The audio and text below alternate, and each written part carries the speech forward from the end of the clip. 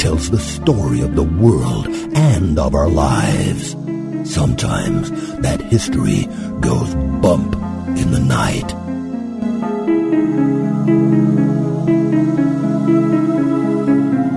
Broadcasting from the center of oddity and the supernatural in Central Florida, it's the History Goes Bump podcast. Hello, you spooktacular people. Welcome to this 11th episode of the History Goes Bump podcast. Ghost tours for the theater of the mind. I am your host, Diane. And this is Denise. And we are featuring the 1886 Crescent Hotel and Spa on today's show. But before we get into that, we want to make sure you check out our website at historygoesbump.com. Everything you'd ever want to know about the show is up there, from the different places where you can find the show. As a matter of fact, Denise, I was overlooking at TuneIn today. I haven't checked that out because, I don't know, it's just an app that I don't use. And I found out we have 35 followers over there. Oh, wow, that's amazing. That's fantastic. Also, you can check out our Emporium at the website as well. We've got lots of great logo stuff up there, Spooktacular Crew logo wear, and also there are mugs, and not everything is logo wear. We do have some other material up there as well. For example, Keep Calm and Kill Zombies. That's one of the items we have up there on mugs and shirts and that kind of thing. Anything you buy at the Emporium, we do get a kickback, so it helps to support the show. It's not a lot, but we do get a little bit. And right now, today, it ends on the 21st of November, 2014. If you buy $50 worth of stuff there, you get $10 off. And Hey, I want to get my shirt today. I know. I need to order our stuff this evening, so I'll make sure to get on that. Also, I believe it's November 27th to December 2nd. Anything you order there gets free shipping. So make sure, if you can't do something right now, you want to order something later, that'd be a good time. Want to pick some stuff up for Christmas, you can get free shipping on that. So anytime they run a special deal over at our Emporium, there will be a banner at the top. So anytime you go to the Emporium and want to know what the deal is, it'll be right up there at the top for you. Also, you can sign up for the newsletter at the website. We'd love to have you do that. We send out one every time we have a show. So you could get 6, 7, 8 of them in a month. Don't worry, there's not a whole lot to read in there. So we're not going to be filling up your email inbox with a ton of junk, but it's a great way to find out anything that we've got going on the calendar with events, stories, things of that nature. That's a great place to check that out. Plus, it also has everywhere that you can find the show, and we are pretty much everywhere. We're up at Tumblr, Twitter, Facebook, YouTube, you name it, Pinterest. We're everywhere. And we'd love to have your help in sharing our stuff on all of your different social networks as well. If you'd like to help out the show with a donation, you can do that at the website. Also, I told you, it's got everything there. Just go on the Spooktacular Crew tab, and it's got all the information there if you'd like to send us a little something to help keep the show on the air and, pay our overhead and expenses, because we offer it free to you guys, but it's not free for us to do everything. So we'd love to have your help. If you have a little extra to kick over to us, we'd be very thankful for that. Want to thank Daria for her support of the show. Always out there tweeting stuff. Daria, woo! Those are the crowds going crazy in the background. It's a crowd of me and Rafiki, but hey, that's all I've got. Sorry. Yeah, so thank you for all of the sharing that you do. She tweets our stuff like crazy. We greatly appreciate it. And as a matter of fact, I'm going to see about grabbing the Right Stream interview that we did with Daria and putting that up on our feed as well. So you have that little extra something this November. With the events and everything that are located on our newsletter. So don't forget that tomorrow on November 22nd, 2014, is the deadline to let me know and let Diane know if you're going to be joining us in St. Augustine for our meetup on December 6th at 8 p.m.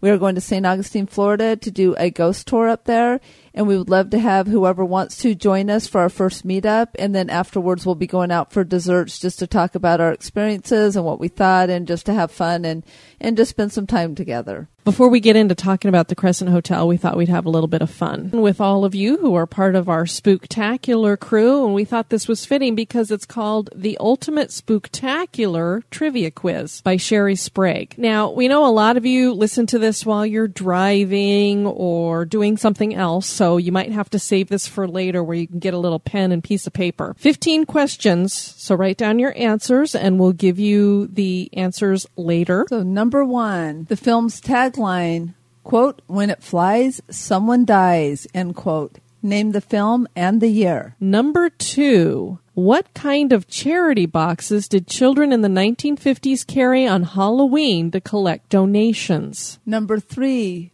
finish the title of this comic series, Chilling Adventures in Sorcery as told by... Number 4, name the television cartoon where Sally screams at Linus, "You owe me restitution!" Number 5, which group released the song, quote-unquote, Spooky, and when? Number 6, in House on Haunted Hill, 1959, so this is the original, the good one, 5 people are offered $10,000 to do what? Number 7, actress Shirley MacLaine claims that what U.S. president met 3 times with extraterrestrials at a New Mexico air base? Number 8, who starred in the original Cape Fear movie? Number 9, what is Poveglia Island known for? Number 10, who was Spooky the cat? Number 11, how did Elliot lure E.T. from the shed to the house? That makes me hungry, hint, hint. One of my favorites, double hint. Number 12, the ability to move or levitate objects with only the power of the mind is an example of what? Number 13, in what decade were children most likely to choose spaceman, robot, and alien costumes? 14, in Kaltiki, the immortal monster, what form does the monster take? Number 15, what's a lycanthrope? And that is spelled Lycanthrope. And so at the end of the show, right before we close it, we will give you the answers.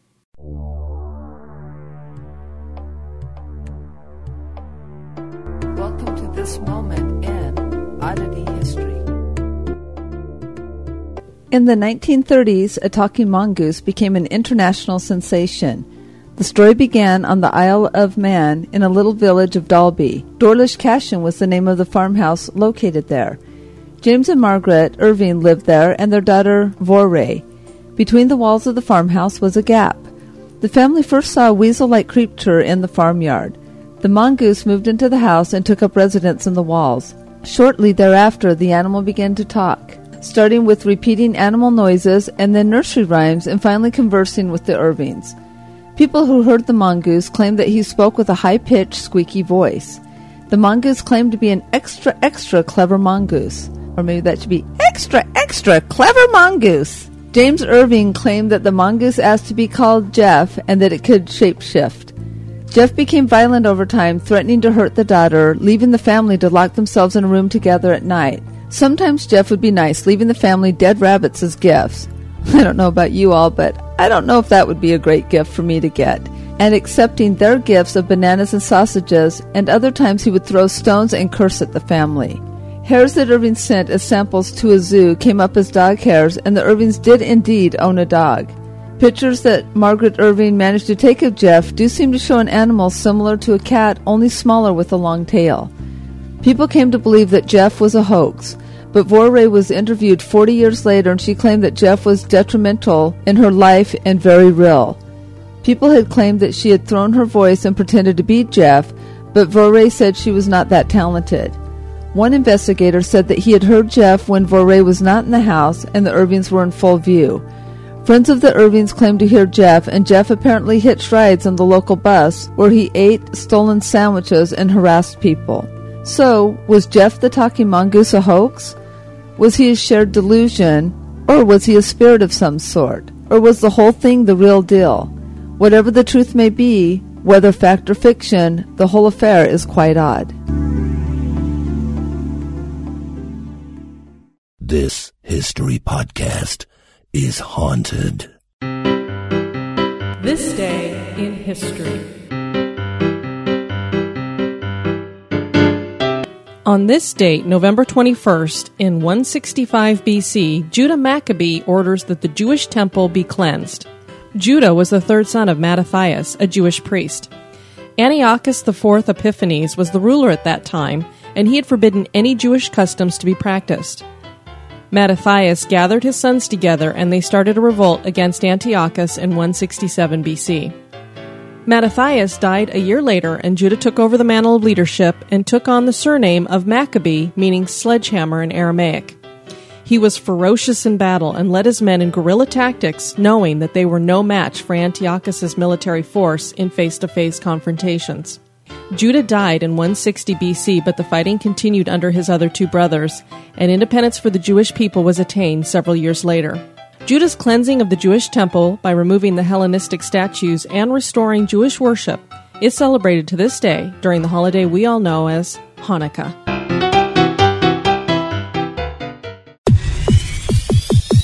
You're listening to History Goes Bump.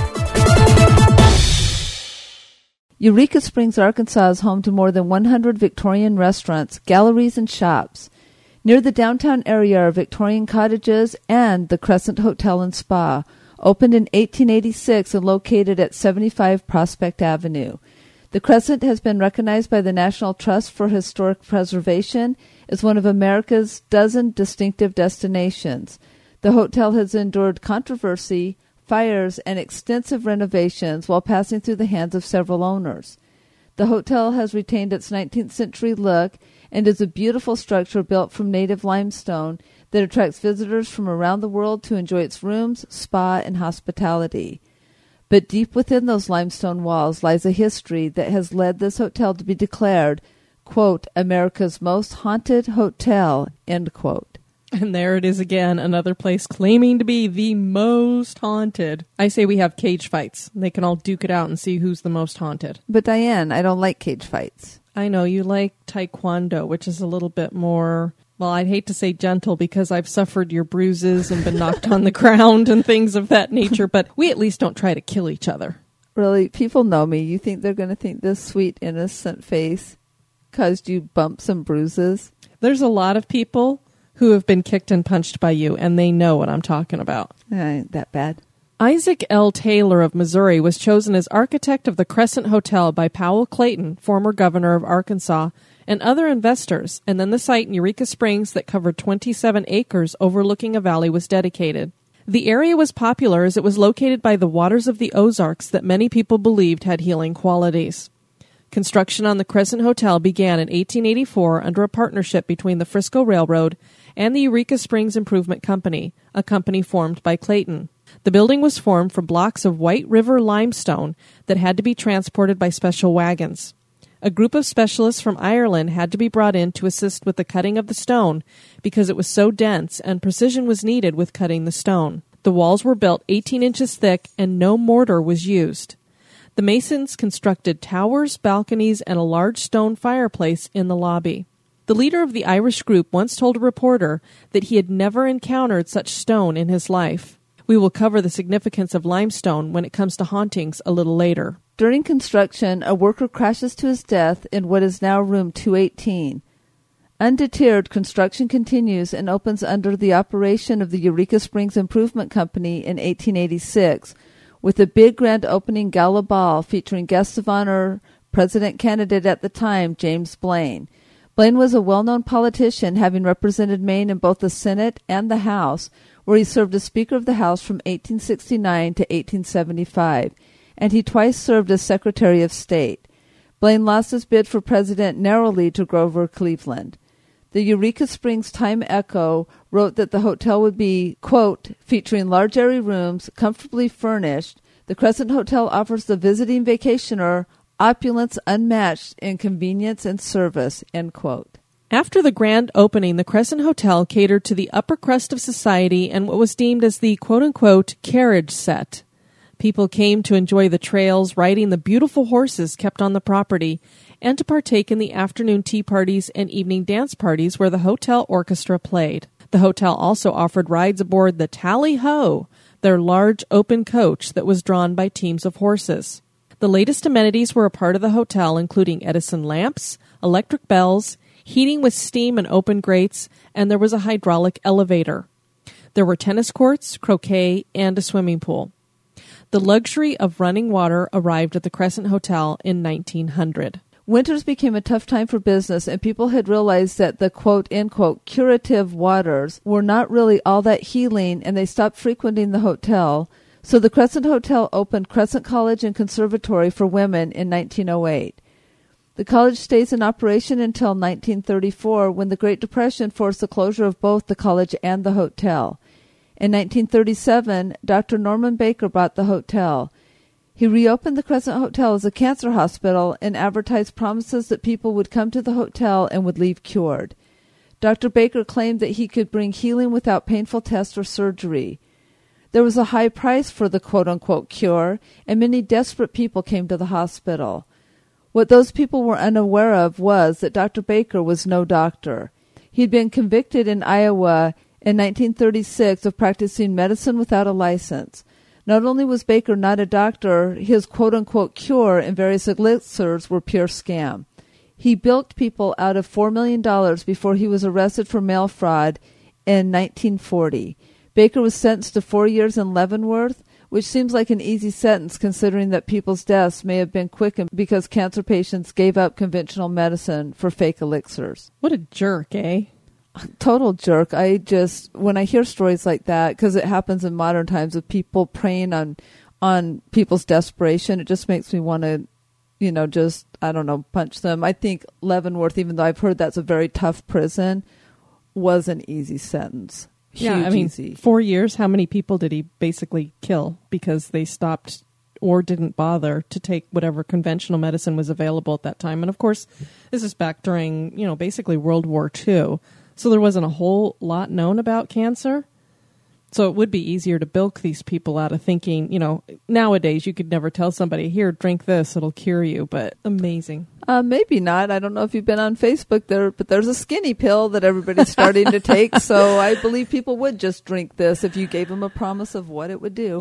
That's true. I've seen that as well. And then they put some girl up there that you could tell it's an altered photo, but people will believe anything if it's easy, I guess. Or even if it does work, then they'll have all sorts of mutations later on. The Crescent sat empty until 1946 when 4 Chicago businessmen bought the building and renovated it trying to match its former glory. In 1967, fire swept through the 4th floor of the south wing, almost completely destroying it. The hotel continued to switch hands and undergo renovations, but the hotel continued to decline until 1997. Marty and Elise Roenick, and I hope I said that right, it's spelled Roenig, bought the hotel and promised to return the Crescent to its former glory, and they actually accomplished that, going even beyond the promise. The couple spent $5 million restoring guest rooms, the landscaping, the electrical and plumbing, lounges, rebuilding the hotel's burned-out skyline, renovating the 3,500-square-foot penthouse and center observation tower, and opening the New Moon Spa with hydrotherapy tub, sauna, Vichy showers, tanning beds, and massage tables. The hotel is open for business with 72 guest rooms and 12 luxury suites you can book today. Before we discuss the long list of haunting experiences, we want to touch on the significance of limestone in regards to supernatural activity. Limestone is a sedimentary rock that is formed from several types of minerals and crystals. Limestone is usually found near water, and water tends to conduct supernatural activity as well as it conducts electricity. And some believe that is the connection with limestone, as well as the idea that minerals and crystals absorb energy. The quartz found in some limestone is an electromagnetic conductor as well, which is why quartz is used in building radios. If limestone does indeed seem to be related to hauntings, then it would most likely be connected to residual hauntings and the absorption of energy. Yeah, I can't tell you how many paranormal investigators I've heard talk about how either something that's built out of limestone or built on limestone has hauntings, and that's part of the reason why. It's the same thing with water. I've heard that spirits either get trapped because they can't go past water, or obviously we all know water conducts electricity, and a lot of these supposed spiritual apparitions need electricity for their energy. So I don't know if there's the connection there, or if limestone's conducting in some way. But there's a story about this city that had a jail that was built out of limestone, and a lot of bad stuff, I guess, happened there. And over time, they finally took the jail apart. But the stone is worth a lot, and it's very high quality. That's why they had to bring those Irish stonemasons in, because it's so heavy and such good stone. So they used the used limestone in other buildings throughout the city, and now they think that the hauntings that were going on at the jail are going on all over the city now. So I guess it would be the most haunted city. Just like all those other most haunted places. Yeah, so we're going to have a cage match between St. Augustine and Savannah. Who else wants to jump in there? I don't know. Let's get them all there, even though I still don't like cage fighting. Ghost tours are offered nightly at the Crescent Hotel. People wind through the halls, ending up in the morgue that was once in the hospital. On any night, people may witness apparitions or catch the scent of a bygone odor. Perhaps they may run into Michael, an Irish stonemason. He was the worker that died during construction that we mentioned earlier. The room he died in, room 218, is considered the most haunted location in the hotel. Toilets flush on their own in this room, lights turn on and off, and guests have complained of being awakened in the middle of the night after being touched. Hands have been witnessed coming out of the mirror, and people have heard what sounds like someone falling on the ceiling. Michael was killed when he fell to his death. In the early years of operation, a young girl had fallen over the 4th floor railing and died. During a tour of the hotel, the guide stood on the spot where it's thought that the girl landed, and she suddenly felt an intense chill. 2 women standing next to her both asked the others in the group, "Did you feel that?" A man in the group took a picture, and supposedly a foggy apparition of a little girl can be seen standing near the 3 women. The Crystal Dining Room is an elegant room with its own kitchen and apparently its own ghost. A little boy is thought to haunt the kitchen. He moves utensils and other items around. The Crystal Dining Room plays host to several spirits that are usually seen wearing Victorian-era clothing. Many of them dance, and one gentleman sits by the window and tells people he is waiting for a beautiful woman he had met the night before. One Christmas season, the Christmas tree was moved across the dining room along with all the presents underneath it, and several chairs were placed in a circle around the tree. Maybe they should be reading A Christmas Carol while they're sitting around that tree. Dr. John Freeman Ellis was the in-house doctor at the Crescent in the late 19th century. Dr. Ellis enjoyed smoking his pipe, and to this day people continue to smell his cherry pipe tobacco. That's interesting, because didn't that also at the Molly Brown house, they smell pipe tobacco? Yes, JJ's pipe smoke, and I believe it was cherry pipe tobacco as well. So I don't know if this was something that was more popular at that time, or if there's something about cherry pipe tobacco that sticks around more, or it's more distinctive. I'm not sure. I'm not a tobacco connoisseur, but cherry pipe tobacco does seem to be popular back in that time. Anyway, the interesting thing about this is the hotel is a non-smoking hotel in the present era, so any pipe tobacco smell is not coming from the present. Of further interest is that whole groups of people will encounter the smell at the same time, and thus it is a shared experience. There is much activity that seems to originate from the time when the hotel was the cancer hospital. And nobody needs to wonder why. I wonder how many people died in that hospital. A nurse has been seen pushing a gurney on the 3rd floor. She disappears when she reaches the end of the hallway. Sometimes no ghost is seen, but the sound of squeaking wheels can be heard. The 3rd floor is where the morgue and walk-in freezer were located. Dr. Baker's autopsy table and the freezer are still in the hotel. During tours, people can volunteer to be closed up inside the freezer. Experiences range from nothing happening to icy chills to orbs of light being seen. One young man even had an orb pass through him, and he became ill. Dr. Baker himself has been seen in different areas of the hotel, although he died in Florida. You know, that seems really odd. This is the second time, because also with the Museum of Oddities up in St. Augustine, there was a spirit haunting there that hadn't died there. So it's funny, this is another one where he went back somewhere to haunt it. Yeah, what I'm kind of thinking is that maybe these people are being punished for their sins. So the guy who killed the 2 women at the Ripley's Auditorium haunts that place. Maybe they get trapped where they are, and so they're stuck there. Maybe same thing here with Dr. Baker. Yeah, that would make a lot of sense, that it's some sort of punishment, that they just have to relive the place where they committed their atrocities. Whether one books a stay at the hotel for the accommodations or for the spirits, they are sure to enjoy the visit. So is the Crescent Hotel host to more than just the living? That is for you to decide. Sounds like a place we definitely need to check out. Not sure we want to check in, though. I would agree with that, because I would love to see this hotel in person. I will go ahead and announce our next hotel we're going to do is one that I have seen in person that is also a grand hotel, and that's what kind of seeing it. It's the Stanley Hotel. I won't leave you waiting, but after being at that hotel and seeing the grandeur of that and its haunted stories, it was neat to visit. So that kind of makes me really want to go see the Crescent Hotel as well and just kind of explore the rooms and walk around the grounds. Absolutely. And I know the Stanley's going to be fascinating. And my mother, who's a Colorado historian, will be in studio to share that with us as well. So that'll be fun to have. Basically, we're going to do like a little round table.